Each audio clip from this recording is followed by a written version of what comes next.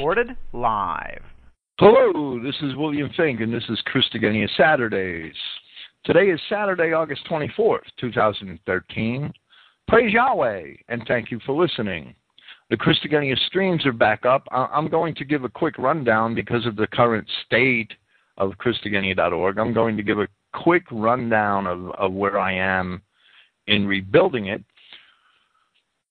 I should say that on Wednesday and Thursday of this week, my internet service provider kind of skipped town, literally. I mean, they packed up, from what I understand, they packed up about 3/4 of their 1,000 servers and moved out of the company that was providing bandwidth and internet connectivity and power and office space services to them. They moved out of there supposedly to another facility 20 miles away, where it may be evident that they never showed up. That's all kind of strange. Their own website is still down, and the 4 servers that I had with that company are, well, they've basically disappeared from the internet. I have no idea where they are. I've been blessed with experience is what I've been blessed with. Last year, when 1&1 terminated my contracts, and I had to shut down 4 servers and move all my websites within 10 days, I think they gave me, I decided to split up all of my services, to register all of my domains with one company, to engineer all of my DNS services with another company, and to use several companies for hosting. And luckily, I set up some automated backup routines back then with 2 servers that I use for a few websites and mostly for backups. And that's the only reason why Christogenea is, and the other sites that I host are functioning at all today or will be functioning tomorrow. This morning, last night I received delivery on my first replacement server, and this afternoon I received delivery on the second. Christogenea and what I consider to be my main sites, not the sites that I host for others, are up. Christogenea, the Mindcom site, the Saxon Messenger site. 3 of my streaming radio stations are up. All 5 players work. All 5 players work. That's because I kind of cheated before the program and set up the other 2 to simply redirect to the other servers. So all 5 players work, but it's really only 3 streams. I have an obligation to Pastor Mark Downey and KinsmanRedeemer.org, and that will be the next website that I put up. That should be restored probably the first thing tomorrow morning. I have an 80 gigabyte file transfer and it's from Europe to California, so it's going to take a while to do that. I believe these new servers are in California. I'm not sure yet, to be honest with you. Now, the Christogenea subdomains, Clifton Emmeheiser's site, the Compare site I have, the Swift site, the Dixie site, and the others, that they will all be up tomorrow. Christreich, they will all be up tomorrow. And I also host a site for Robert Balakias of Sacred Truth Ministries. That will be up tomorrow.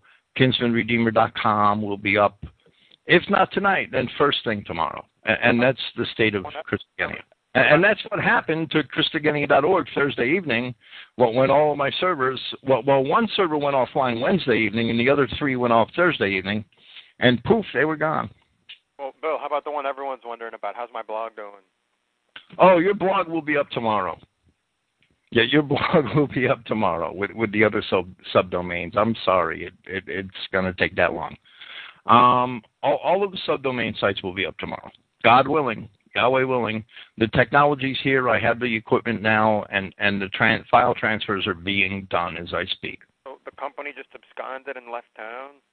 Yeah, they just picked up and left. They were. I've learned a lot about this company in the last couple of days. They were actually a company that leased both office and server rack space from BurstNet.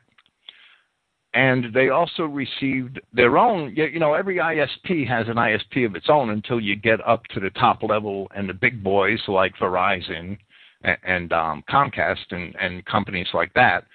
Well, every other company has its own ISPs, and Volume Drive, which was my company, was hosted by BurstNet, and they leased space and connectivity from BurstNet.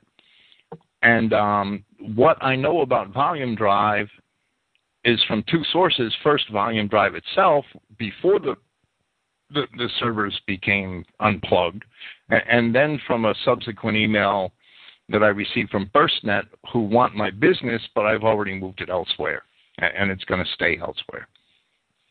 So that's what happened. My internet service provider basically skipped on the rent. That's what they did. Just like a Puerto Rican tenement dwelling family, they skipped on the rent. Do you have any recourse against them? Well, there's a failure to provide services that were paid for, but it's like if you look at the raw value of the services they were providing for the balance of the month that was paid for, it's $300 maybe. Right, but then there's the inconvenience, the fact that they took your sites down, they've caused you to run around like a chicken with your head cut off, you're having to find alternatives. Well, right, but because Christogenea is not a business, I can never prove an economic loss. I can't establish an economic loss. I don't have, Christogenea isn't a business, right? I don't do sales transactions and things like that. If they've absconded with the money and they've left town, it's not just some businessman that failed a contract, it's a fraudster and good luck serving them. Well, right. The only thing I've done is put in complaints with PayPal, so that there's complaints with PayPal, and hopefully this company will have problems with PayPal. I don't care about the money. I care about the money, but I don't think I'm going to get back. I'm not going to waste all my time fighting for a few $100s. But I filed complaints with PayPal because I did not receive the services for which I've already paid based on that. So we'll see what happens, but hopefully other of their customers will do the same thing. PayPal will get the hint and will drop them as a client, right? We'll see. We'll see. I'm sorry. The company run by? Who did this? It's a small company, but they've been around at least 7 years, probably 8 or 9. I mean, I haven't really dug that deeply, but I have found chatter about this company, and it wasn't all negative. It was mixed, like any other internet service provider. I found chatter about this company on the internet dating back to 2007, I believe. So it's that they're not a brand new company. They've been around at least 7 years, so who knows? So they just flaked out on a minute's notice, basically. Well, it seems to be that way. But Christogenea won't be down. I mean, we were down for 30 hours. The only reason why I was down for so long is because I was in Blue Ridge, Georgia, with Bruce Bond when it happened. So we were sitting on his front porch drinking a beer, and all my servers disappeared right before my eyes. So what can I say? I mean, I keep a tablet with me, and I keep tabs on all the servers I manage because I have 8 Christogenea servers. I had 8, and now I have 6, including my backup servers. And I have 2 other servers that don't host Christogenea sites. They host other sites that I either manage for others, like FGCP.org, the Fellowship of God's Covenant People, the John 844 site, Christogenea.net, which has a chat where the chat server is. That they're with another company, right? I had my sites divided, so the sites with the other company were never affected, of course. Only the sites that were on Volume Drive, which happened to be most of the Christogenea.org sites. I chose Volume Drive because, well, for 2 reasons. First, they didn't have a lot of Jewish hate speech type literature language in their terms of service agreement, which is always a plus, right? And second, because they were affordable. I mean, it's servers on the internet can be quite expensive, right? So now I'm paying for 2 servers what more than I was paying for 4 servers with volume drive, but that's the way it is. But these are much bigger and hopefully faster servers. So it's, whenever you do business with a company and you're invested in a company, it's a gamble. That's the way it is. I mean, you buy a Chevrolet and you're hoping that Chevrolet did a good job building that car, right? I mean, that's just the way it is. So it's always a gamble. There's no doubt. So it's a minor inconvenience. I mean, it'll probably cost me a couple of thousand places in the Alexa ranking. It cost me about 2,000 visitors over 3 days. I'm not worried. I'm not going to cry over that. Christogenea is doing fine. We've already bounced back. We've already had about 600 visits today after being down for almost 2 days. So I'm not going to worry about it. It's just a bump in the road. And the information's all intact. Everything's fine on the site. No content's lost. Well, hopefully no content will be lost except for about 12 hours worth of forum posts and emails, because the backup files are about 12 hours prior to the server going down, actually about 8 hours. But that's fine. I mean, that's the way it is. Now I'm saying all this, and I'm giving this review here because I've had several dozen requests via Skype and via email from my Gmail account, people that know me and know my Gmail email address, because Christogenea mail was down, of course. It's back up now. But I'm doing this because I've had several dozen inquiries as to what's going on with my websites, and I can't answer them. I can't answer the inquiry. If I answered every one of those inquiries separately, well, then I wouldn't have time to put my websites back together. So it's a one-man operation, right? That takes a lot of labor. So that's the state of Christogenea. KinsmanRedeemer.com, of course, is not part of Christogenea. I hosted for Pastor Downey. It'll be back up by morning at the latest. I was hoping much earlier for receipt of my second server, but I didn't get it until about 6 p.m. So I started the file transfers immediately, and I'll get up early tomorrow and get that going. If anybody wants to help me out, they could pay me for their website development and hosting. That's what I could. What I should. If anybody has a website desire, aside from the support that I normally get, that's just my suggestion. Okay, we have tonight. We have. I've been really tied up, and I haven't been able to do any homework for this program, and I feel bad about that. It's just the way it is. I can only be in so many places. Today we have 2 speeches from Joseph Goebbels. Do you want to introduce them?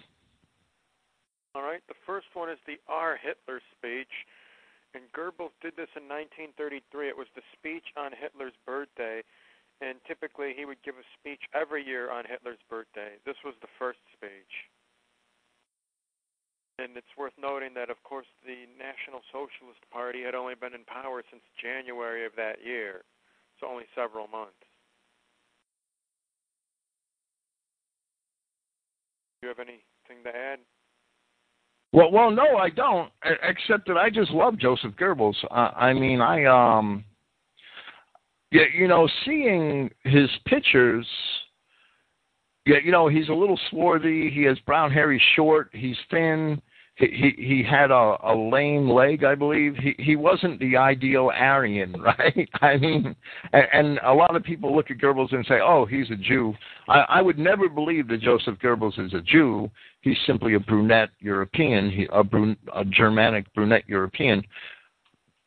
When you read Goebbels' writing and his conviction and the faith that he had that righteousness would prevail, and that the German people would be a moral society and a unified society in the face of world Jewry and stand against Satan, which is basically what National Socialist Germany was doing. It's nobody should doubt that the authenticity of Joseph Goebbels, the man, and his speeches, his conviction, and his Christian faith should be an inspiration to all identity Christians, as well as Adolf Hitler's. And rectifying the history of this period, has always been the endeavor of my Mein Kampf project. And we should all, I can't understate the importance of understanding true history, not from the Jewish narrative.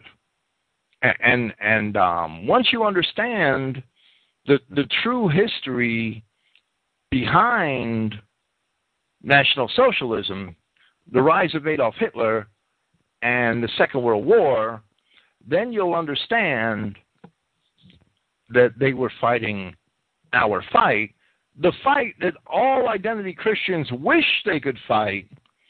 The National Socialists actually fought. And yes, they lost.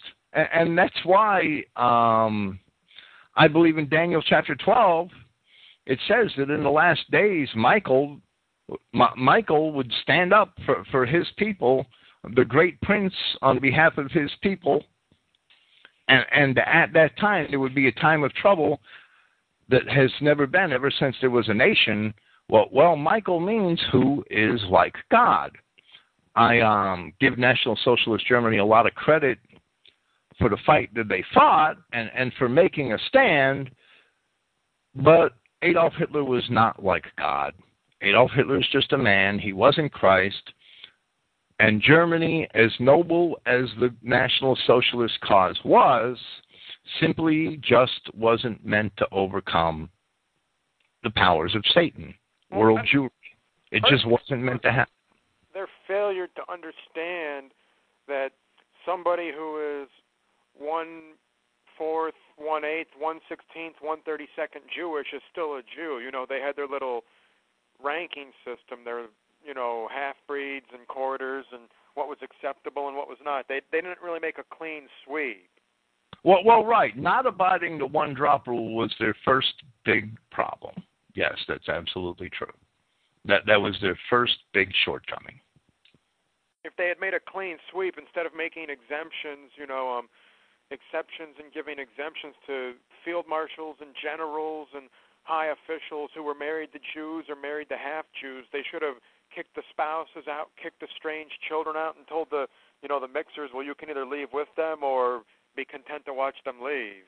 Well, that would be the right thing to do. However, because of the extent of the race mixing that's occurred these last, especially, and it's occurred longer, and it's been all through the medieval period, but especially these last 200 years, because of the extent of it, that's why only the angels of Yahweh himself can separate the wheat from the tares. That's why. Well, we just can't do it. I mean, no matter how we want to try, it just doesn't work. Right, but that doesn't mean we bring the tares into the city and we say, well, since we can't figure out who's a tare and who's not, we'll just bring these obvious tares into the city and we'll just sit here and accept them. Well, right. You're absolutely right. But and we should always take a stand against evil and against the enemies of Christ and Yahweh God. That there's no doubt. But no matter how we feel that we could discern who is who, I mean, if the apostles couldn't do it in the first century, we're kidding ourselves if we think that we could do it. One of the things, as John records in his gospel, that the apostles marveled about was the ability of Christ to determine the wheat from the tares. He knew what was in man and did not need any man's testimony concerning them. So we like to think that we could always spot the tares amongst the wheat. You know, half of identity Christianity can't even tell that Eli James is a damn Jew. And I didn't even want to mention him tonight, but now that you brought it up, I have to use the obvious example. You know, anybody that pretends to be one of us and come in amongst the group and attempt to subvert the doctrine, and I'm talking about the idea that bastards can be saved, the idea that Yahweh God will judge bastards based on their behavior. You've got to be kidding me. Right. Well, I was just thinking. And the idea that he expressed last week that mongrels should mix with whites more so that the mongrel genes would die out. You've got to be kidding me. Yeah, you know, when you get somebody like that, you can't tell him apart from the wheat. Well, yeah, we have a problem telling the wheat from the tares. We've always had it, and it's just as bad today as it always has been. Well, I was just thinking about a German general, Gotthard Heinrici. Have you heard of Gotthard Heinrici? Well, I've heard of several German generals that were actually 1/4, 1/8 Jewish that were admitted into the upper echelons of the Reich and should have never been there. Well, he wasn't Jewish himself, but he was married to a half-Jew. Their children were quarter Jews, and they had a German blood certificate. And he was the commander during the Battle of the Seelow Heights, right? East of Berlin, along the Oder River. Okay. I'm wondering if he did his job and did, held those heights to the best of his ability, and he was just overcome, or if he, being in league with the Jews, let the Soviets overrun his forces. I don't know. I haven't studied the logistics of the battle, so I could never tell you. Okay, Joseph Goebbels. We have two Joseph Goebbels speeches tonight. And here is the first one. It's Goebbels' 1933 speech on Hitler's birthday. It's entitled Our Hitler. Now, this would be his first birthday since the plebiscite. Am I wrong, or is it his second? His first. It's his first birthday. January of 1933. Okay. The newspapers today, and I'm quoting Joseph Goebbels, the newspapers today are filled with congratulations for Reich Chancellor Adolf Hitler. The nuances vary depending on the tone, character, and attitude of the newspaper. All, however, agree on one thing. Hitler is a man of stature who has already accomplished historically important deeds and faces still greater challenges. He is the kind of statesman found only rarely in Germany. During his lifetime, he has the good fortune not only to be appreciated and loved by the overwhelming majority of the German people, but even more importantly, to be understood by them. He is the only German politician of the post-war period who understood the situation and drew the necessary hard and firm conclusions. All the newspapers agree on this. It no longer needs to be said that he has taken up Bismarck's work and intends to complete it. There is enough proof of this, even for those who do not believe or who think ill of him.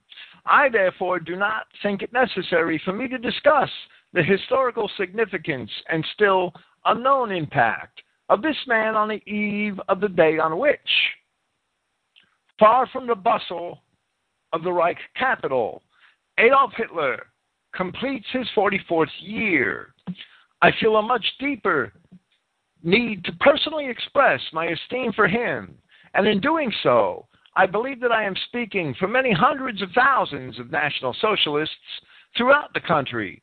We shall leave it to those who were our enemies only a few months ago, and who then slandered, then to praise him today with awkward words and embarrassing pathos. We know how little Adolf Hitler appreciates such attempts, and how much more the devoted loyalty and lasting support of his friends and fellow fighters corresponds to his nature. The mysterious magic that he exerts on all who come in contact with him. Yet, this is exactly what the Jews say, that how Adolf Hitler entranced the general population of Germany. He didn't win their hearts and minds with his ideas and his stand against evil. Rather, he deceived and entranced them.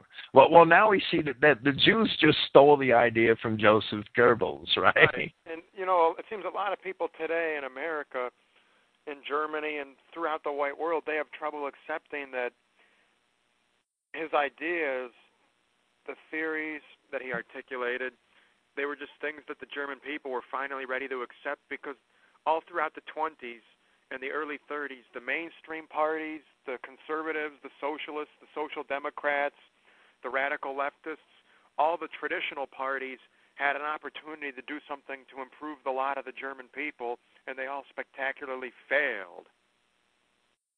So at that point, the Germans were ready to listen to Hitler and to give his ideas a try. Well, they had to. What little choice did they had? Germany, as well as the rest of the West, was in the throes of the Depression. Germany was also enslaved, not only under the decadence of the Weimar Republic, but they were enslaved to the international bankers as much as the rest of the West was.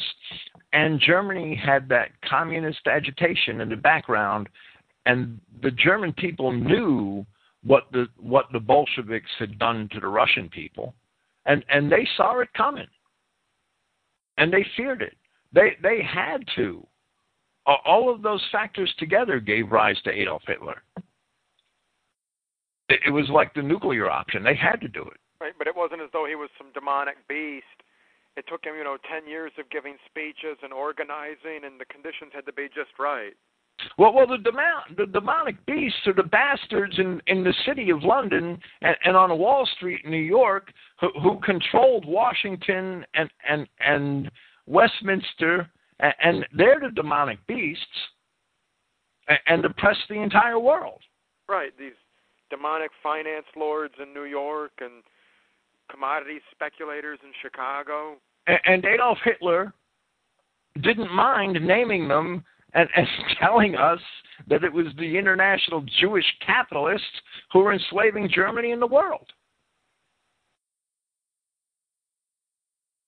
He was, well, aside from Jesus Christ and Henry Ford, he may have been the third man. Right, that's why naming Jew as the great Satan. It particularly disgusts me when people trash talk Hitler, especially self-avowed white nationalists and identists, and they claim, this person here is trying to Nazify CI, or this person here, he's just a Nazi using CI as a cover. Well, what are they trying to do? Judaize CI? Well, absolutely. That would be the opposition, the Novemberists. That's what Goebbels and Hitler called them. Isn't that a quaint analogy? I'm not trying to Nazify CI.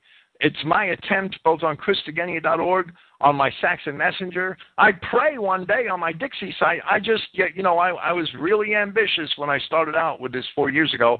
I still have the ambition, but I'm starting to realize that I can't really do everything. I would love to use the Dixie site that I created, and Gerald Mosley has contributed greatly to. I would love to use that site to tell the truth about the war of northern aggression, and collect documents and put together programs concerning that. I just don't have the time, and I pray one day in the future I will. The Mein Kampf site and my other websites are all about one thing: telling the truth about, first the scripture. That's Christogenea.org. That's my endeavor there, and second, putting it into perspective with history, and that's important. If your religion and world history aren't in sync, if your religious beliefs, if your beliefs about the Bible aren't in cohesion with what's actually going on in the world, you've got a problem. Only Christian identity does that. And that's my endeavor. Well, if people say you're trying to Nazify CI, what does that really mean? If you dig below the surface, scratch the surface, and get into it, what they're saying is that you've done a thorough study of history and realized that the Jewish version of World War II is false, and you're daring to expose that. Well, when I built the Mein Kampf project, I could have easily, back then when Christogenea was a much smaller website, I had a lot less work. I add 12 pages of Bible commentary and 2 podcasts on my website every week, and that's my pace has actually exceeded that a couple of years ago. I could have easily taken the material that I wanted to state about Adolf Hitler and National Socialist Germany and put it on Christogenea, because back then the Mein Kampf site was a lot smaller. I chose to make a separate website for the Mein Kampf project because I understood that coming to an understanding about 20th century history is the last step to being there. There are a lot of people in Christian identity who claim to be Christian identity, who claim to understand even 2C line, who claim to understand the Bible, and who still accept the Jewish paradigm concerning 20th century history, who still think that Roosevelt and Churchill were the good guys and Adolf Hitler and Goebbels and those people were evil demons. They have basically, even though they claim to know the truth, they're basically still drinking the Jewish Kool-Aid. It's important to the understanding of our people to understand properly all history, not only 20th century history. However, 20th century history, and what I mean by that is World War I, the Great Depression, World War II, why those wars happened, the Bolshevik Revolution, why over 100 million people, most of them white Christians in Europe, died in those wars and in those oppressions over a period of about 40 years. Why did that happen? Why did 100 million Christians die? Who was behind it? Why were they behind it? What's God's role in this? Why is this happening to us? All of that is of the utmost importance to the understanding of our people, because it can sure as hell happen again, and I can't rule it out. I just wrote 2 essays, No Safe Haven and Stripped Bare and Naked. We presented Russia number 1 and the British diplomatic reports from the Bolshevik Revolution, and we saw a lot of the same things, only to a greater extreme, that we see in U.S. and British government policy today, with the regulation of who lives where and the enforcement of diversity. Another thing we saw in the Bolshevik Revolution was that the Bolsheviks used Mongols, Lithuanians, Latvians. They used alien people, even though some of them were white people. They used alien people against the native white Russian Christian population. It's the same game plan that the U.S. government is foisting upon American citizens today. It's the same game plan all over again. It just has a different facade, and people don't see it. And the major reason why people don't see it is because they don't know that's what happened in Europe 100 years ago. If they understood the history of Europe 100 years ago, well, over that first half of the 20th century, then more people would see what's going on in America today. Many more people would. This history is suppressed so that people don't see it coming.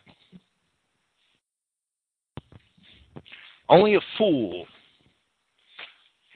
would tell a Christian that he doesn't need to understand history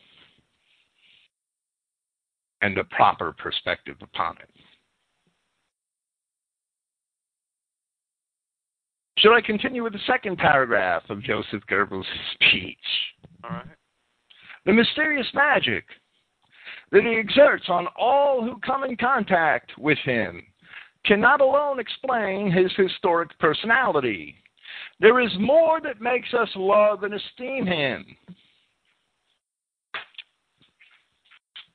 Through all the ups and downs of Adolf Hitler's career, from the beginning of his political activity to the crowning of his career as he seized power, he has always remained the same, a person among people, a friend to his comrades, an eager supporter of every ability and talent. He is a pathfinder for those who devoted themselves to his idea, a man who conquered the hearts of his comrades. In the midst of a battle, and never released them. But let me comment on that, an eager supporter of every ability and talent. That role is typical of the good Christian seeking to edify the body of Christ, where when we see our brethren with certain talents and abilities, we seek to assist them in the deployment of those talents and abilities. We do not seek to step on them and suppress them, fearing that they may eclipse us and shine brighter. Well, we should encourage our brethren who have varied and greater talents and abilities than us, or varied meaning talents and abilities that we ourselves really don't have, even though we would like to. And that, all of these traits, Adolf Hitler, if you really inspect the man as well as his professions, he was an exemplary Christian. Paragraph 3. It seems to me that one thing has to be said. In the midst of the profusion of feelings, only a few know Hitler well. Most of the millions who look to him with faithful trust do so from a distance. He has become to them a symbol of their faith in the future. Normally, the great men that we admire from a distance lose their magic when one knows them well. With Hitler, the opposite is true. The longer one knows him, the more one admires him, and the more one is ready to give oneself fully to his cause. We will let others blow the trumpets. His friends and comrades gather around him to shake his hand and thank him for everything that he is to us and that he has given to us. Let me say it once more. We love this man, and we know that he has earned all of our love and support. Never was a man more unjustly accused by the hate and slanders of his ill-wishers of other parties. Remember what they said about him, a mishmash of contradictory accusations. They did not fail to accuse him of every sin, to deny him every virtue. When he nonetheless overcame in the end the flood of lies, triumphing over his enemies and raising the Nationalist Socialist flag over Germany, fate showed its favor toward him to the entire world. It raised him from the mass of people and put him in the place he deserved because of his brilliant gifts and his pure and flawless humanity. Well, I remember the years. Bill, the idea of contradictory accusations, I don't want to turn this into a program other than what the main topic's supposed to be, but in the last few weeks, there's a particular Jew in Chicago, one of your main detractors. He's at the same time said that Clifton is a senile old man, yet he's cunning, calculating, cold and cruel, and he's plotting and scheming. So, there you have it, contradictory accusations. And you're senile, be cunning and calculating. And then you're a Jew in one instance, but then you're a race traitor 2 sentences later, and 3 sentences later you're a white man who hates your brothers. Well, you know, that's true in basically any situation such as this, where you have people vying for attention, vying to get their ideas out, who are promoting ideas which they think are the ideas that people should follow, and people start accusing each other or accusing anyone in particular. They'll throw any slander they can at that man to discredit him, and that's where the contradictory accusations come in. And it happens all the time, in all facets of life. Right. Well, I try and keep my accusations grounded in fact, and there has to be some basis for the accusation. Well, right. Absolutely. When we did a podcast entitled "The Universalism of Eli James," we used 5 of his own statements, lengthy statements, unmistakably in context, to demonstrate that. Because accusations need 2 or 3 witnesses. They need you need if you're going to make an accusation, you need 2 or 3 witnesses, and they have to be reliable, solid witnesses. They can't just be stories made up from the possibility of circumstances and things like that. And that's, people should see that. And it's a shame that more people don't actually look at that, because most people make their decisions based on their emotions. And it's really hard to overcome emotions and get somebody to look at the facts, especially when one of those emotions is pride.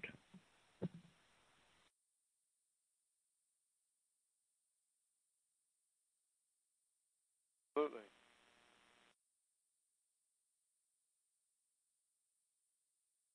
I remember, going back to Joseph Goebbels, I remember the years when, just released from prison, he began to rebuild his party. Remember, the National Socialist Party did exist before he went to Landsberg, right?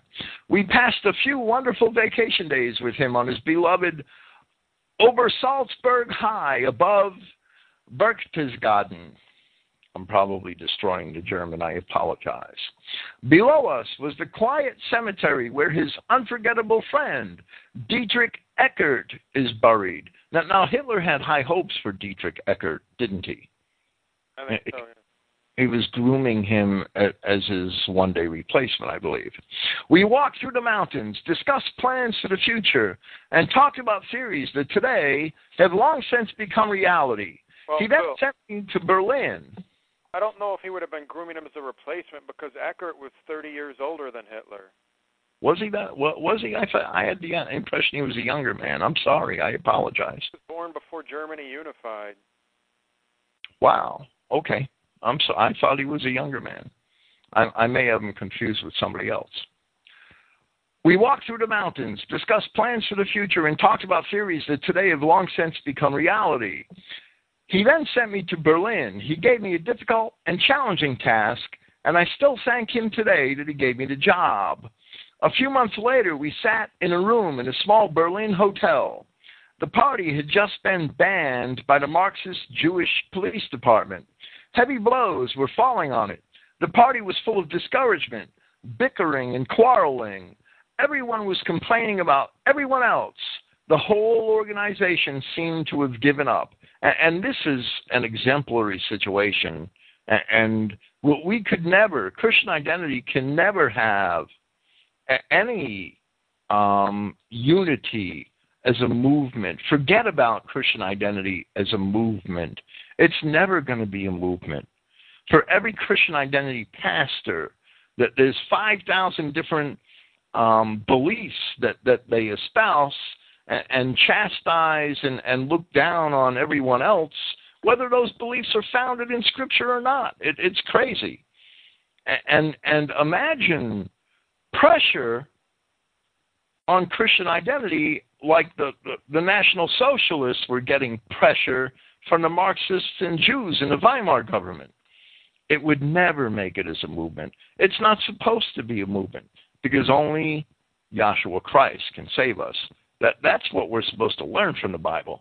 That's what we're supposed to learn from our history in concert with prophecy and Scripture.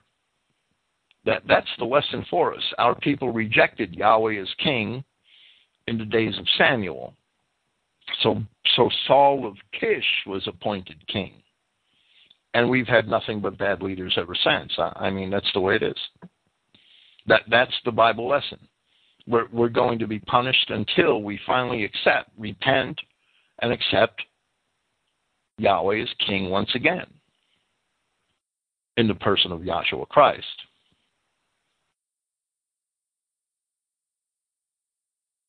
So we're never going to be successful as a movement.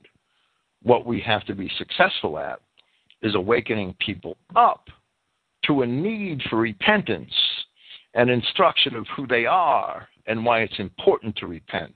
The only valid Christian ministry today, and I said this in the introduction to a program on Acts several weeks ago, and it's posted in the Christogenea Forum under the Christian Identity Directions section, the only valid Christian ministry today is the Elijah ministry, according to the prophecy of Malachi chapter 4.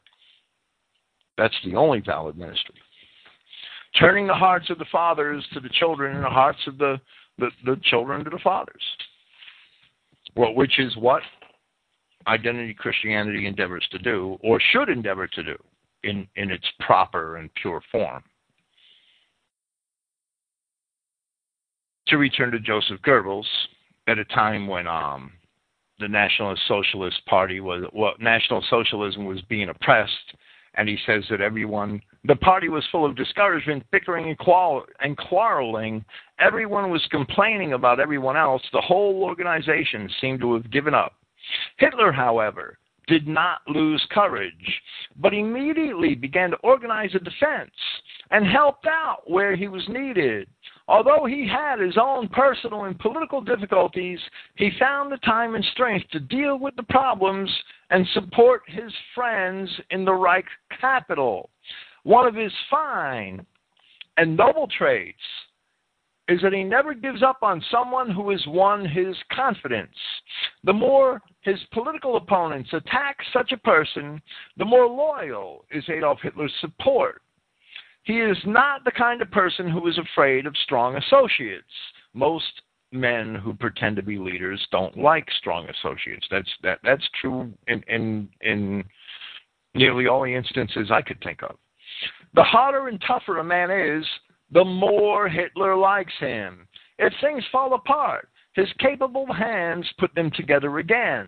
Who would have thought it possible that a mass organization that includes literally everything could be built in this nation of individualists?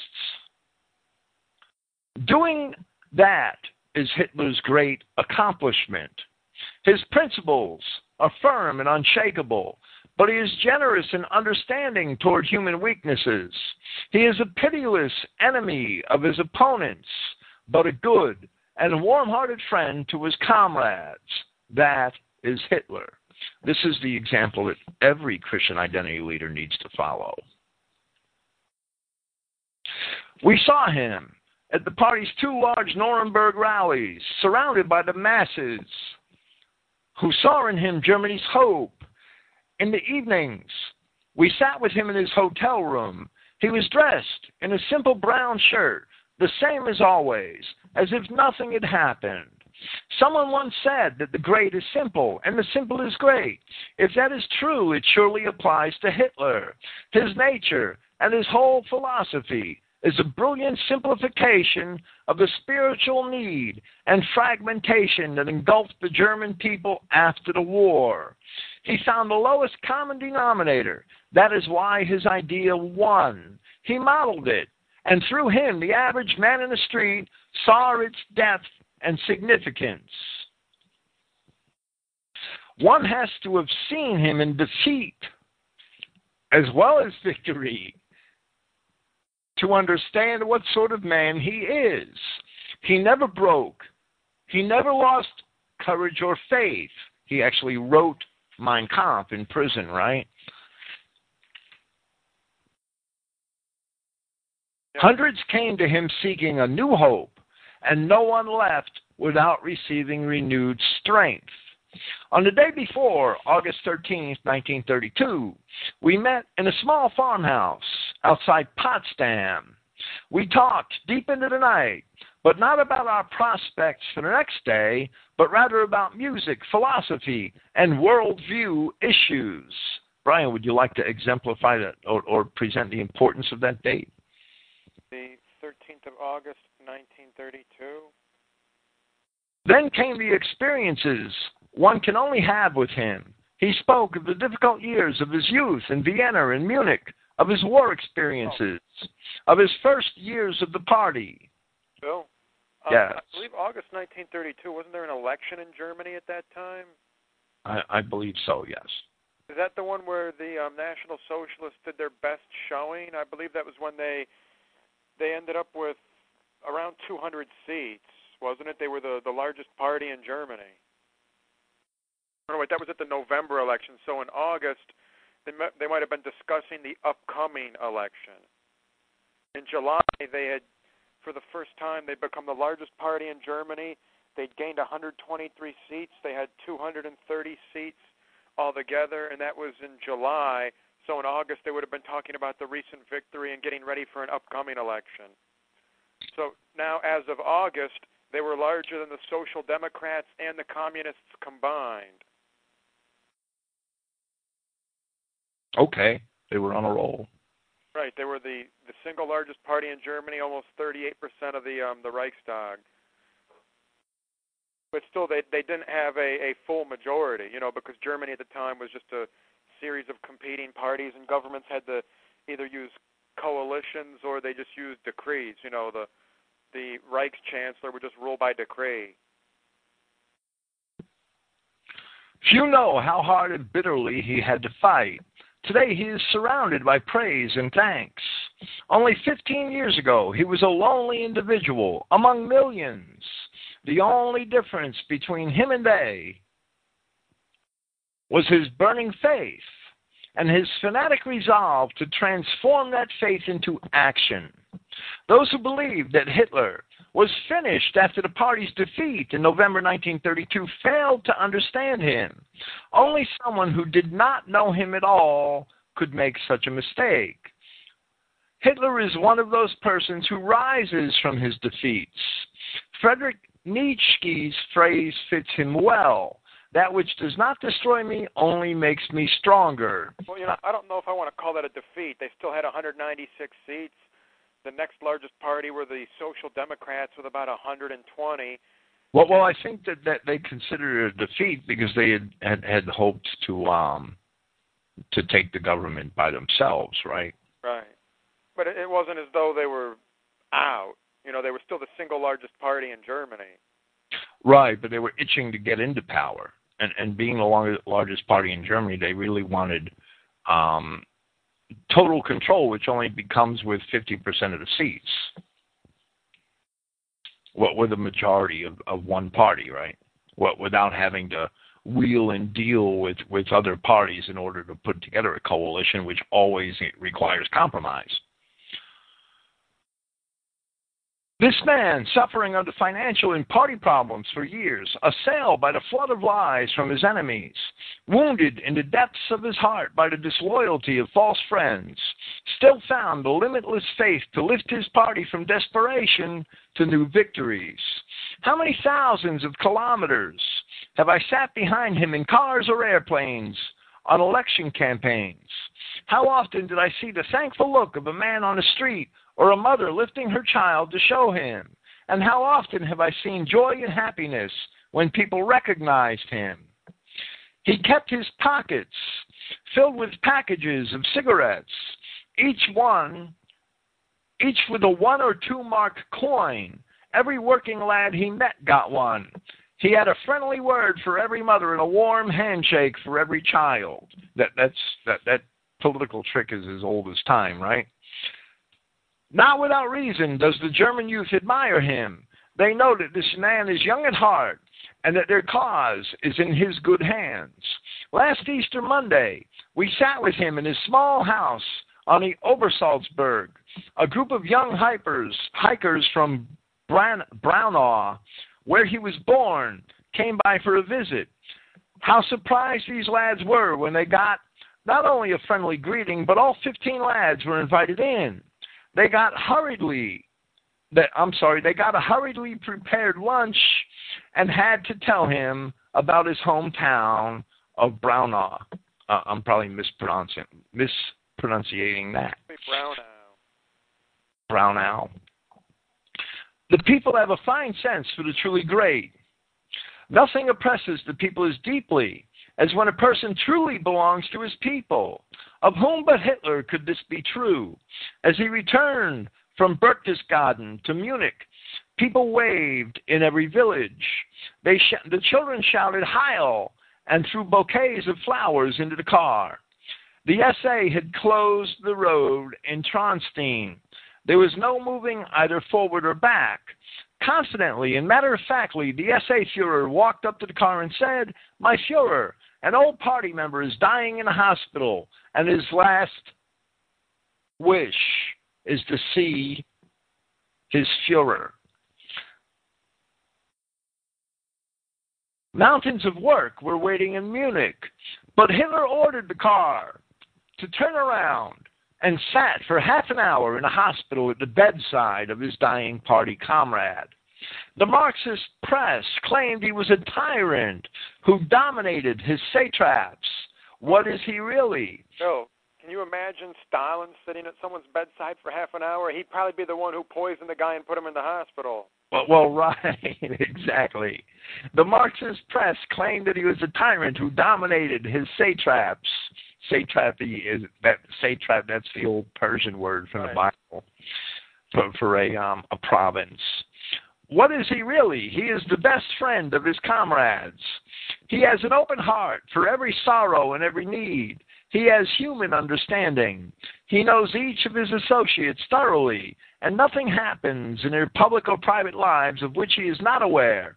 If misfortune happens, he helps them to bear it and rejoices more than anyone else at their successes.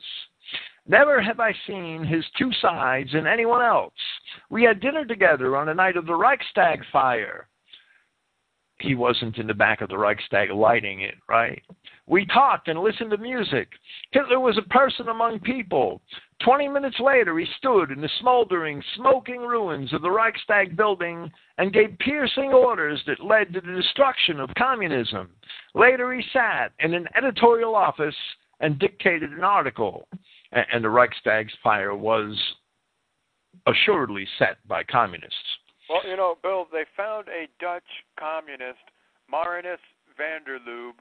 He was a council communist, an unemployed bricklayer.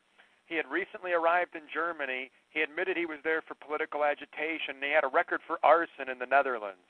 So you tell me he was found inside the building trying to get out after the fire started.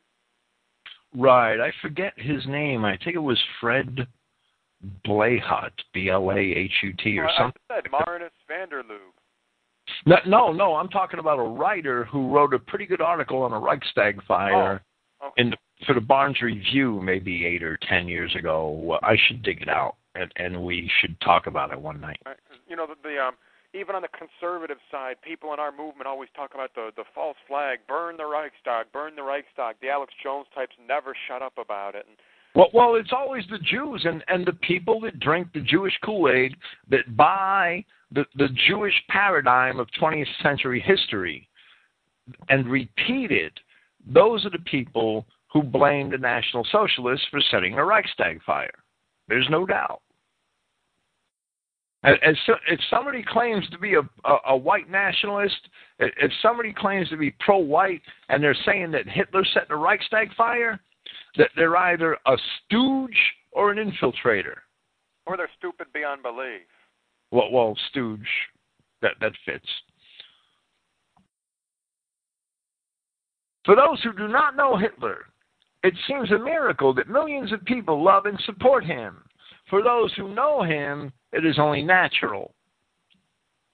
The secret of his success is the indescribable magic of his personality. Those who know him the best love and honor him the most. One who has sworn allegiance to him is devoted to him body and soul.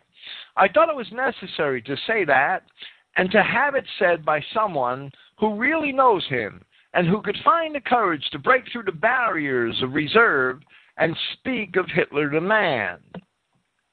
Today, he has left the bustle of the capital. He has left the wreaths and hymns of praise in Berlin. He is somewhere in his beloved Bavaria, a real Bavarian, far from the noise of the streets, to find peace and quiet. Perhaps in a nearby room someone will turn on a loudspeaker. If that should happen, then let me say to him and to all of Germany, my Führer, millions and millions of the best Germans send you their best wishes and give you their hearts. And we, your closest associates and friends, are gathered in honor and love. We know how little you like praise, but we must still say this. You have lifted Germany from its deepest disgrace to honor and dignity.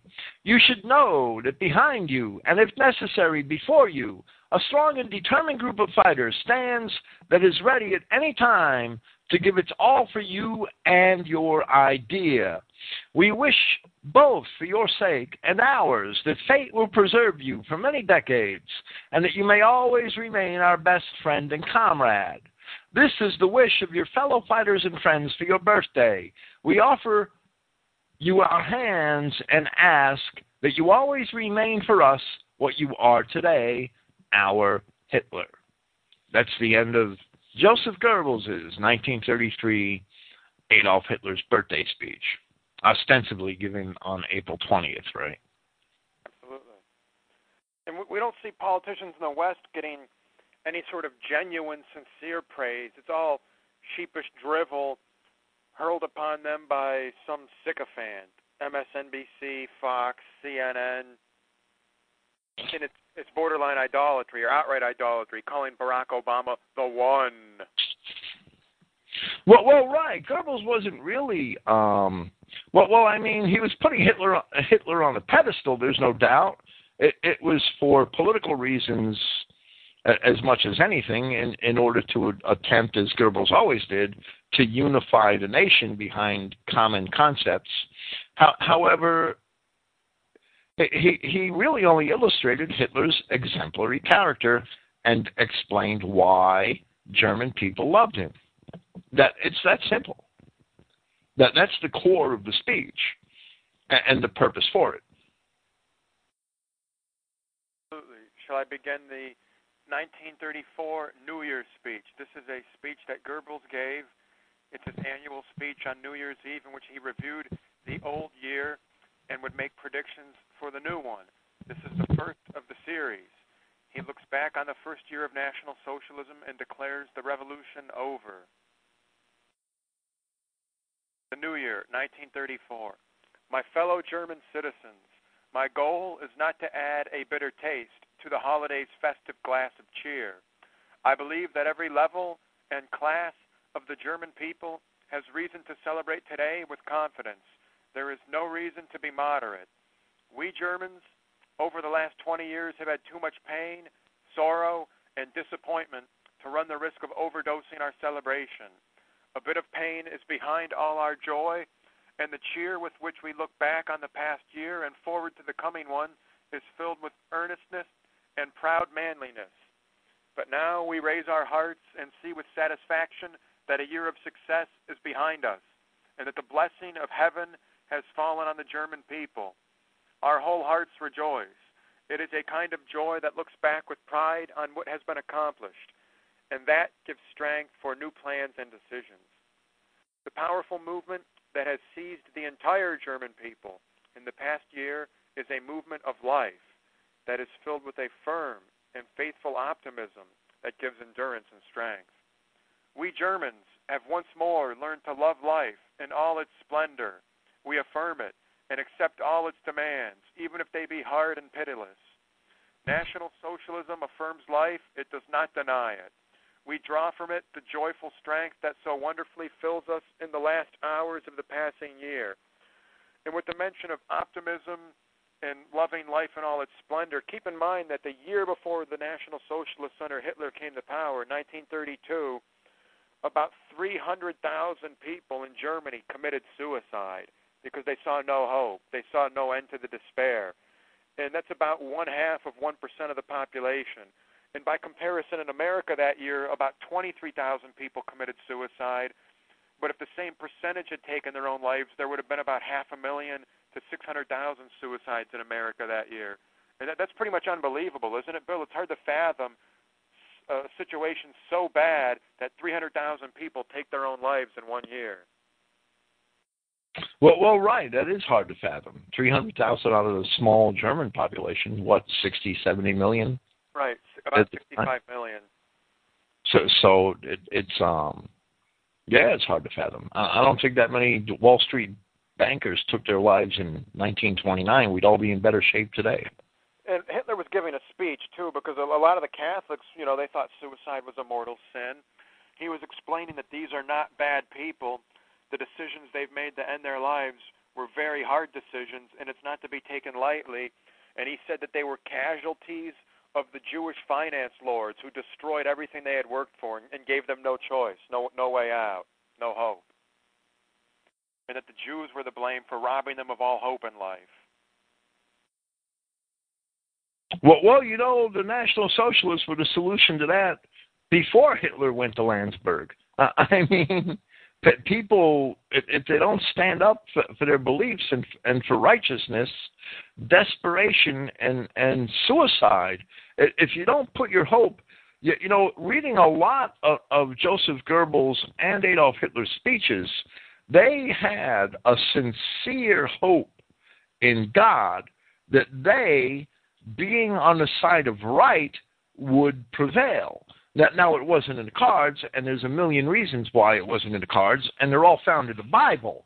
However, to have that hope in God and to work towards righteousness and to seek to accomplish what is right and to effect that in the world and in your nation, that's a true and noble Christian endeavor. And without that anchor in the faith, you're never going to be able to accomplish that endeavor. You're never going to get anywhere. And that's what leads to suicide. If Christians put their hearts and their hopes in their God and their Christ, then the possibility of suicide is out of the question. Because you can't affect the will of God in the world and be used as a tool by your God to affect His will without that Christian foundation. And once you have that Christian foundation, suicide's out of the question. You may die for your cause, but it won't be by your own hand. So that's the lack of a spiritual foundation in Germany, and Europe is it's coming in America, but Europe has been way ahead of the curve over the other Americans and even the other white nations in the abandonment of Christianity and Christian beliefs and principles. So we might say they're spiritually dead over there. Yes, I believe so. Christianity is practically dead everywhere in Europe. Even mainstream Christianity. I don't blame people for forsaking the Catholic Church and the major Protestant sects, but to forsake God altogether and the belief in a God, and it is to actually surrender yourself to the enemies of God, who are the international Jews, who Adolf Hitler was identifying 100 years ago, while he himself had a very strong faith in God. So that, to me, is what leads to suicide. It's the abandonment of Christian faith and the denial of God. And you may be better off committing suicide, in my opinion. No one is left out. It fills the festive streets of the great cities and the lonely alleys and paths of our German villages. It fills huts and palaces, the rich and the poor. It fills the heart of the lonely wanderer who greets the new year in the snow-capped and towering mountains, or those who are part of the crowds on Berlin's Unter den Linden. It was a blessed year. The German people found themselves once more and regained a hope that lets them look confidently into the coming year. What a difference from the New Year's Eve of a year ago. Then the Reich stood before the abyss. The people were torn by hatred and civil war. The parties and the government lacked the strength even to recognize the catastrophe, much less to deal with it. Collapse and desperation were rising wherever one looked, and the specter of Bolshevism was everywhere. But today, the Reich is once more strong and powerful, the people more united and firm than ever before, led by a strong hand who is dealing with the problems we face. Where once there was hopelessness and despair, today a whole nation is filled with faithful devotion. A year of unprecedented victories and triumphs is behind us. What 12 months ago seemed the product of an overactive imagination has become reality. The flags of national renewal fly over the Reich, and a revolution of vast extent has captured the German people and given them back their true nature. There were probably only a few last 30th January, when the Great Transformation began, who imagined that a new era of German history was beginning, and that within a year the revolution would be over. Remember, 21 March, 1 May, the unforgettable days in Nuremberg, 1st October, and the 12th of November. A wonderful transformation unified the nation, one that future generations will scarcely be able to comprehend. They will judge the year 1933. It will go down in history as the year the German nation finally broke free of its 2,000 years of misery. And it's sad today that people who are alive, solely due to the fact that the National Socialists restored Germany to sanity and a semblance of order, given what they'd experienced in Weimar, these people who never would have been born if Hitler hadn't turned things around in the 30s and kept their parents from committing suicide, put people back to work, that they, their children, and their grandchildren are spitting on the National Socialist Party, when they wouldn't even exist if it hadn't been for the National Socialist Party. Well, absolutely. And Germany was really, if you look at German history over 2,000 years, it has a few high points. Hermann in the Teutoburg Forest destroyed 2 legions of Romans. That was a high point that was used for centuries to come and still is used, until recently, as a call to courage of the German people. That the reign of Otto I the Saxon, was a high point in German history. That was three legions that were destroyed, I believe. The 17th, the 18th, I think, and the 19th. Okay, I may be wrong. I'm probably wrong. It was probably 3. I know it was plural. The reign of Otto I the Saxon, was a high point in German history. Frederick Barbarossa was perhaps, depending on your perspective, a high point in German history. He was nevertheless revered by later Germans, including Adolf Hitler. Teutonic Knights and the Sword Brethren. Right, but for the most part, Germany was divided. It was fragmented into principalities. It was fought over. The French and the Russians and the Slavs, the Slavic people in general. Otto I was famous for repelling the Slavs and repelling them from Saxony. The Germans were always trounced upon and trampled down, and most often by segments of their own people, such as the Franks. It was always a unified Germany was Adolf Hitler's dream, because a Germany that could finally be unified could exist and be sustainable. Where a Germany that was fragmented and always fighting against itself, the 30 Years' War was a horrendous episode. A Germany that in that condition, would continue to be beaten down and destroyed and fragmented, and German white man battling against white man, Saxon against Saxon, and that's what it took to destroy Adolf Hitler's Germany. What was nations full of white whores plying the wishes of the Jew, and that's what America and Britain were in from 1940 to 1945, no doubt. Well, in another speech Hitler was giving, he pointed out that a Germany comprised of, 200 principalities, none more than, 50 or 100,000 or 200,000 people, can be easily exploited, and each principality can be set against another, and that such a Germany would never be able to accomplish anything or demand its rights and uphold its dignity and its borders. And that's what went on for a great portion of the 2,000 years that Joseph Goebbels cites here. The Romans were buying off German chieftains and settling them on the west side of the Rhine, where the climate was better, where the land was better, the land was more arable, the conditions made for easier living, and they were buying off German chieftains. They bought off Hermann's brother, and I believe an uncle. And they did that. They were very effective at doing that, and using them in turn against the Germans east of the Rhine and north of the Danube, who they really wanted to conquer, but were never able to do so. So it's always been about division and about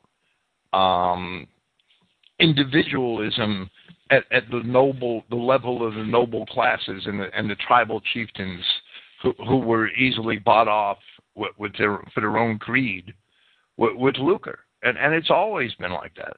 That's the punishment of the children of Israel. There's no doubt.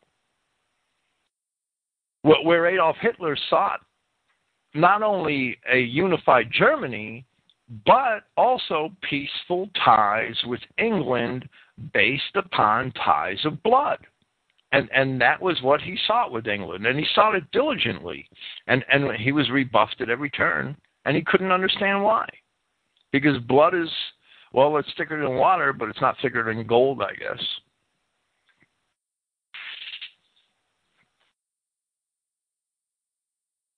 All right. So Germany has, for the most part, suffered 2,000 years of misery when you look at its entire history. And it's still suffering misery now. It's run by people who destroy all the monuments to the National Socialist martyrs, and now they're erecting monuments to the traitors who set bombs to kill the commanders of their own nation. Well, right, but it's all part of the punishment of our people for rejecting Yahweh, our God, as King.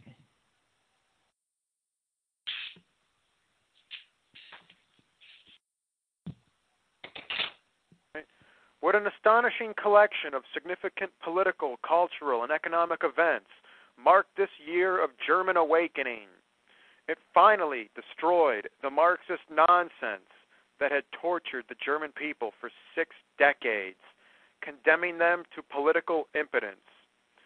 Well, the sad thing here, as an aside, they basically gave a pardon pretty much to all the Marxist agitators. They let a lot of them leave, or they just sent some of them to camps.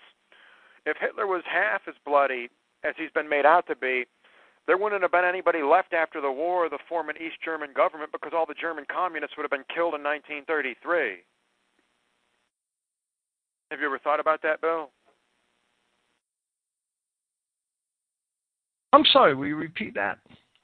If Hitler had been half as bloody as the historians today would like us to believe, right, they would have killed anybody with leftist leanings in 1933-34, and there wouldn't have been anybody left to form an East German communist government after the war, because they'd have been dead.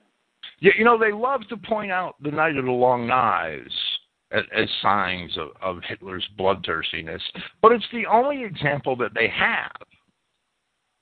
It's the only example that they have. They don't. Stalin's regime and the Bolshevik regimes before him were filled with purges of all their political competitors, even political competitors from their own philosophical persuasions. Well, the Night of the Long Knives, they think maybe about 200 people were rounded up and killed. 200 people, that's just a slow night in Moscow under Stalin. That's a slow night on one street in 1917. I mean, that works out to about 73,000 people a year. They were killing at least 200,000 or 300,000 a year in the Soviet Union. 200 a night, that might be the people in one district of Moscow who were getting deported to a gulag. Right. Right. It's ridiculous, but that's the power of Jewish propaganda and the Jewish media. That they could take this Night of the Long Knives and make it stick as a sign of Hitler's bloodthirstiness against his own people, when it was a drop in the bucket compared to 1 year under the Soviet regime from 1917 to 1940. And there's substantial evidence that Rome was planning a coup. Absolutely, and well, right, Rome had to go. He had to go. Well, the revolution was over, and he kept talking about taking over land, communalizing farms, collectivization, confiscating assets. He didn't understand. The street violence is over. The revolution's over. He wasn't a man cut out for peace. Right. Plus he wanted the SA that he was in, was the commander of to replace the Wehrmacht, and he had a lot of ridiculous ideas about that, and Hitler knew it just wasn't, well, it wasn't a wise decision. And anyway, it was ridiculous. So there were a lot of problems with Rome. We'll discuss the Night of the Long Knives one night at length. All right. Well, I just wanted to say basically every night in the Soviet Union was a night of the long knives. Well, right. Continuing. Only a year ago, it threatened the Reich, ready at any moment to seize power, referring, of course, to communism. Today, we know of it only through stories. It was replaced by the idea of a true community of the people that was not the empty theory of a meeting hall, but rather step by step and piece by piece became a total and happy reality. The socialism that we preached for years found its living expression in the active participation of all Germans, perhaps the most wonderful and exciting event of the past year. 12 months ago, the parties carried on their nonsense in the parliaments. Government crisis followed crisis, and the fate of the Reich was determined by special interests that used the holy idea of Germany only for their party's benefit. This contemptible parliamentarianism, whose only Christmas gift to the people was the collapse of a cabinet, is gone. The German people overwhelmingly has affirmed one man and one idea. A movement fully aware of its responsibility governs the Reich. The people itself, however, could not support the new regime any more strongly than it does. People, state, and nation have become one, and the strong will of the Führer is over us all. I'm reminded of the video footage from 12 March 1938 when the German military marched into Austria for the Anschluss. At the same time, the Austrian military marched into Germany and then came back into Austria to show that it was a consensual merger, that Germany was not annexing Austria. So at the same time the German army crossed the frontier into Austria, the Austrians crossed into Germany, and when Hitler entered Vienna, there were 300,000 people screaming, Ein Reich, ein Volk, ein Führer. I suppose, though, there must have been Gestapo men and SS men off the screen pointing rifles at him and holding up signs telling them to scream and applaud. That's what the Jew historians would have us believe. And the Austrians today, they claim that they were the first victim of Hitler's aggression, that they were annexed. And they've all drank the Jewish Kool-Aid, right? That Austria loved to be annexed to Germany. It saved Austria to be annexed to Germany. It pulled them out of the clutches of the Jewish international bankers. It pulled them out of the throes of the Depression. Hitler saved Austria. Well, you know, I have original footage from 1938. They're shouting, Ein Reich, ein Volk, ein Führer. And they're marching down the streets. And it wasn't an Obama rent-a-mob. Right. Right, absolutely. The eternal quarreling, particularism that threatened the Reich has been overthrown. Germany once more stands before the world as an unshakable unity, and no one inside or outside of our borders is able to damage the interests of the German nation by using some kind of group within the Reich. Well, of course, outside their borders, there was a group dedicated to damaging their Reich, the Jews, and they controlled America, the United States, France, and the Soviet Union. Continuing. This political foundation had to be established. Oh, did you want to say something, Bill? No, I just wanted to agree emphatically. All right. This political foundation had to be established if the government had any intention of dealing with the big problems of the day, if it was to do everything possible to deal with the specter of unemployment. The government had not only the intention to do something, it acted. It attacked unemployment with impressive measures. With God's help, it was able to do even more than it promised. Over 2 million people are at work again, and even the hard winter did not slow us down. Hold it, but I thought they wanted to take over the world. They should have attacked England and France, right? Instead of unemployment. They were attacking unemployment. Go on. The entire world admires this accomplishment of the German people gained by our will and toughness. The world is just as astonished as it watches the German people fight hunger and cold. The first half of the battle has already been won. It fills us with pride that in this first National Socialist winter, no one, however poor and needy, has been left alone, that none of us, no matter how heavy our burdens, has gone uncared for through winter's cold months, that we have done our duty and need not fear anyone's gaze. Is it any wonder that courage, confidence, and optimism in growing measure fill the German people? Is not the flame of a new faith rising in the people from this sacrificial readiness?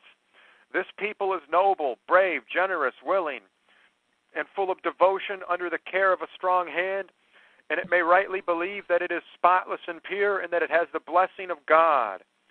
Why all this talk of God? I thought these were God-hating pagans. They should be talking about gods and Odin and Valhalla. What's going on here? I'm baffled.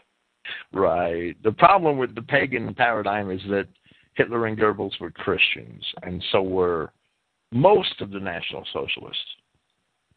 Well, then it seems the pagans have some problems either understanding history or accepting history. Well, they too drink Jewish Kool-Aid. Is there any reason to doubt that we will return this people to its place, its just place, among the nations of the world? We have had the courage to break with the unacceptable methods of international post-war diplomacy and claim the absolute right of the German nation to national honor and equality. We knew from the beginning that it would take a tough battle. Today we think we can say that we will win if we keep our nerve.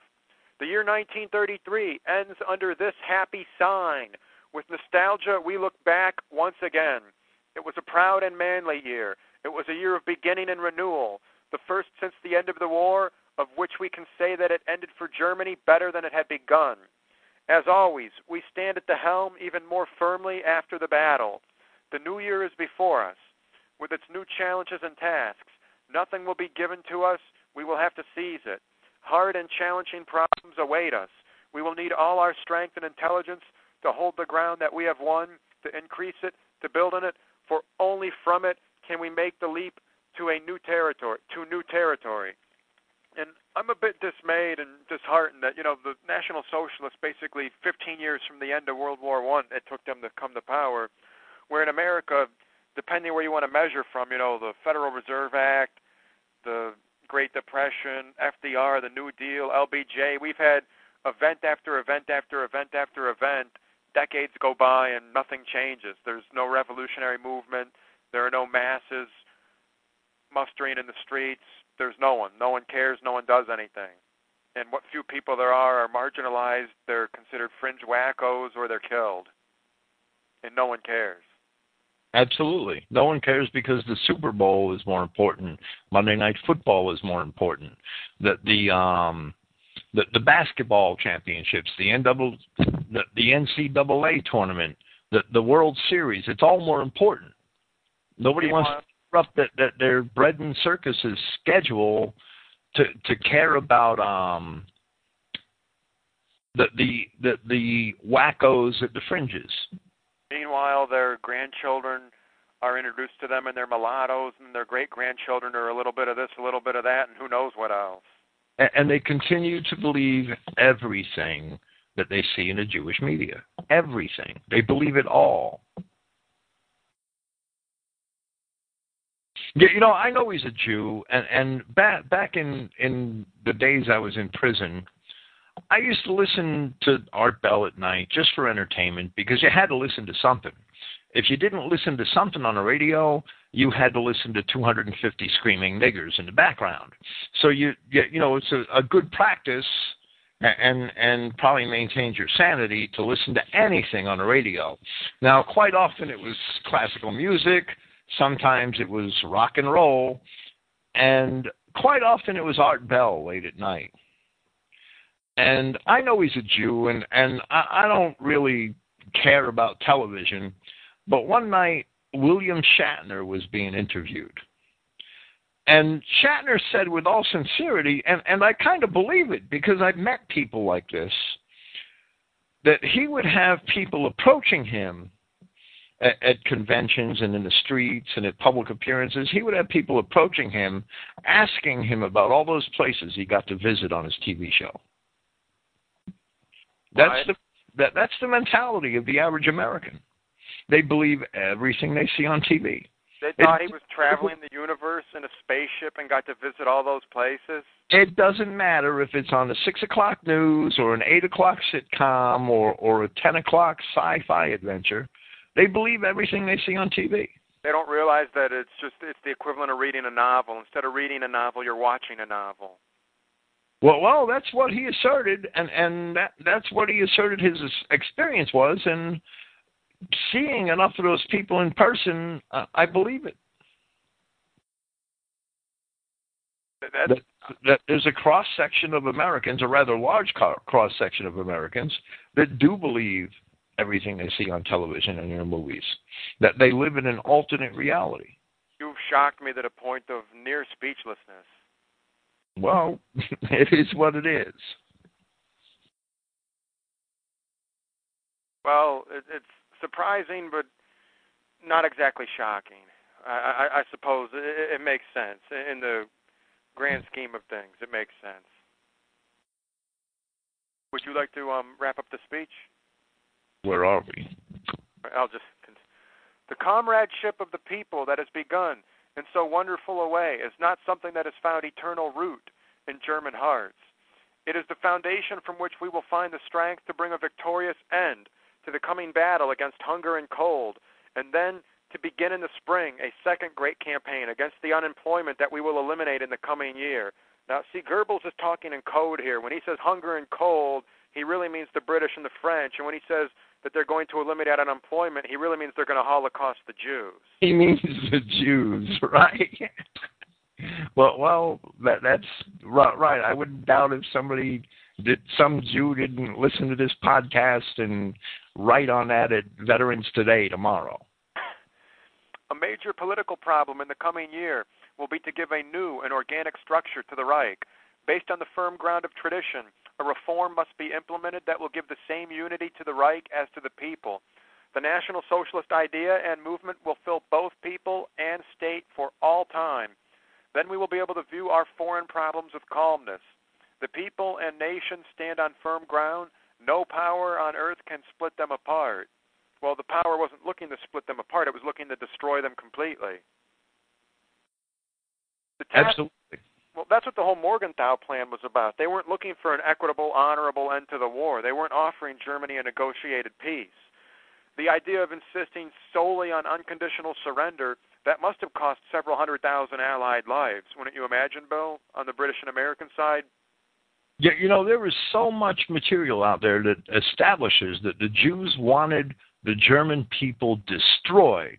They wanted the German people destroyed as soon as, sooner, but it's evident that as soon as they lost the Weimar Republic to National Socialism, they wanted the German people destroyed. They overtly wanted to destroy Germany. Right. How dare those uppity goyim rise up and cast off their Yiddish masters? Well, right, exactly. Set an example for the world. Well, if you're running a shop in Chicago and Al Capone says you're going to pay protection and you say no, he has to make an example out of you, or every other shop on that street is going to say no. And the central banking system is a protection racket, right? And anyone who breaks from it is going to suffer a Bolshevik revolution or World War II. Or a democratic invasion. We're here to make the world safe for democracy. Right. Well, if one country can get away with getting rid of the Rothschild Jewish Central Bank and they don't get completely destroyed and trounced and occupied, then the central bank cartel is going to be out in the street because every other country is going to see what they can do, and they're going to say, well, we can do that too.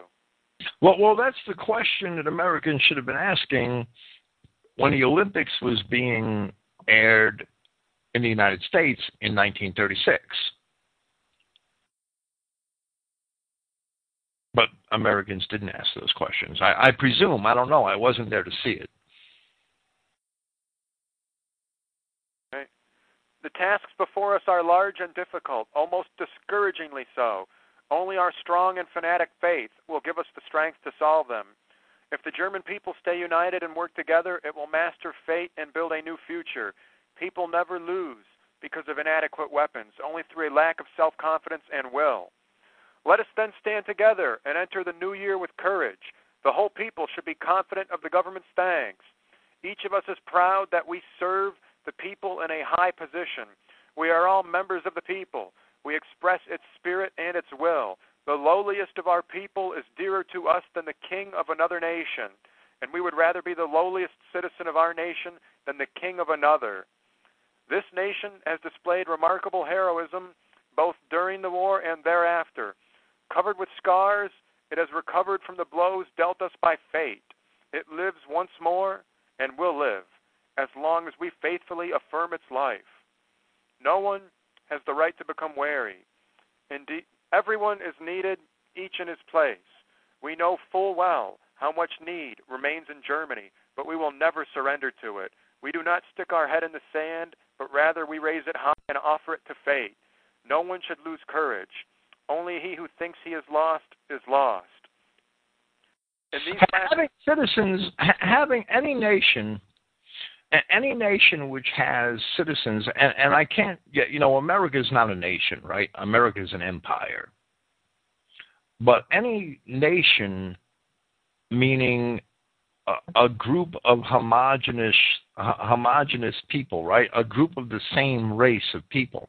Any nation that has citizens that live in desperation, that live in want, that nation is basically committing a grievous sin, right?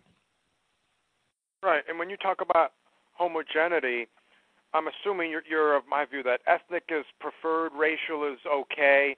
It's fine if you have, Germans, French, and Italian all living together in one nation like Switzerland. It's not as unified as an exclusively German or exclusively French or exclusively Italian nation would be, but it's still a lot better off than a nation where you throw in Turks, Mestizos, Arabs, Mongolians. Well, right, exactly. But the proper term, the proper definition of a nation is a people of one race living under whatever form of government, doesn't matter, in a contiguous geographical area. Right. That's proper nation is a people, a group of people all descended from the word natus means born, right? And natio, and it's a group of people which have a common origin. It's a group of people of one race living under one government, no matter what form of government it is, doesn't matter, and in a contiguous area. A group of people of different races living under one government is an empire. That's right, an empire. Not a nation. No, it's not a nation. But for a nation to have citizens living in poverty and desperation, that's a grievous sin that nation is committing.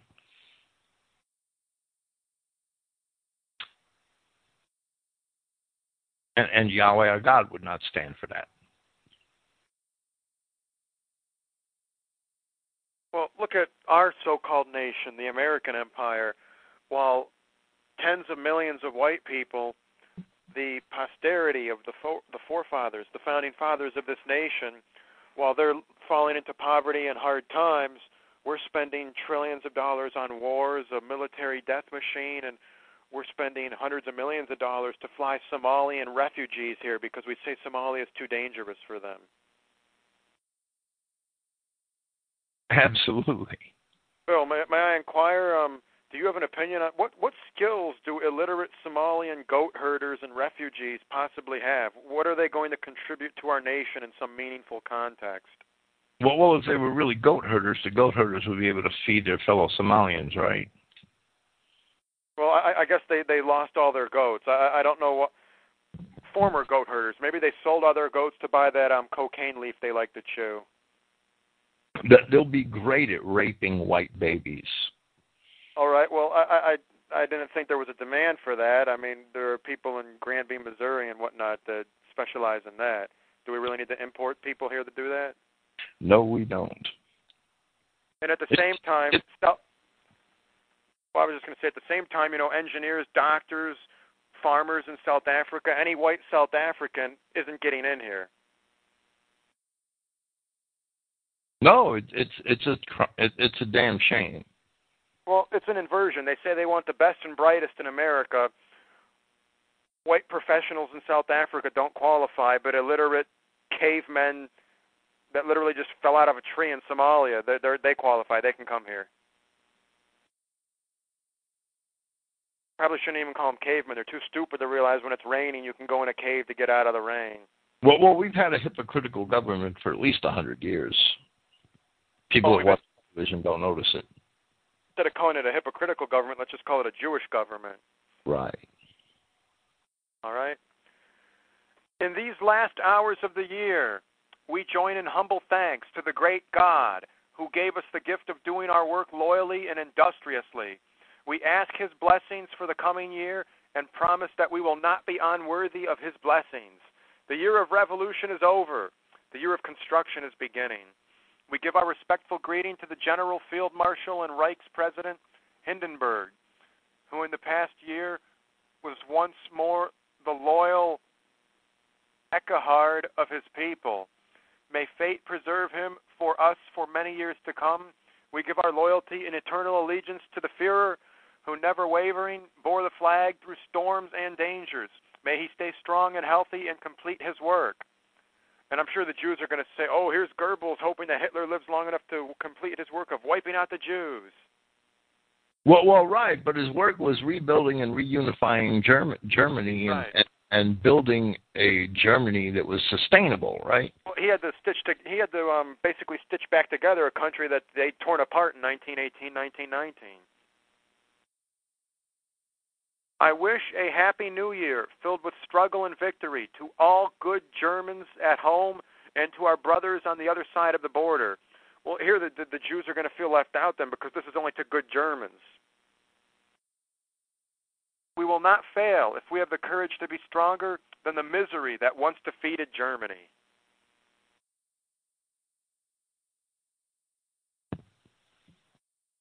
The First World War, I believe he's referring to. Right, well, if it wasn't for those November criminals, and Hitler ranted against them during his trial, righteously ranted against them, Germany wouldn't have been sold down the river. When they saw the terms after the armistice, they should have invalidated the armistice and gone right back to the front.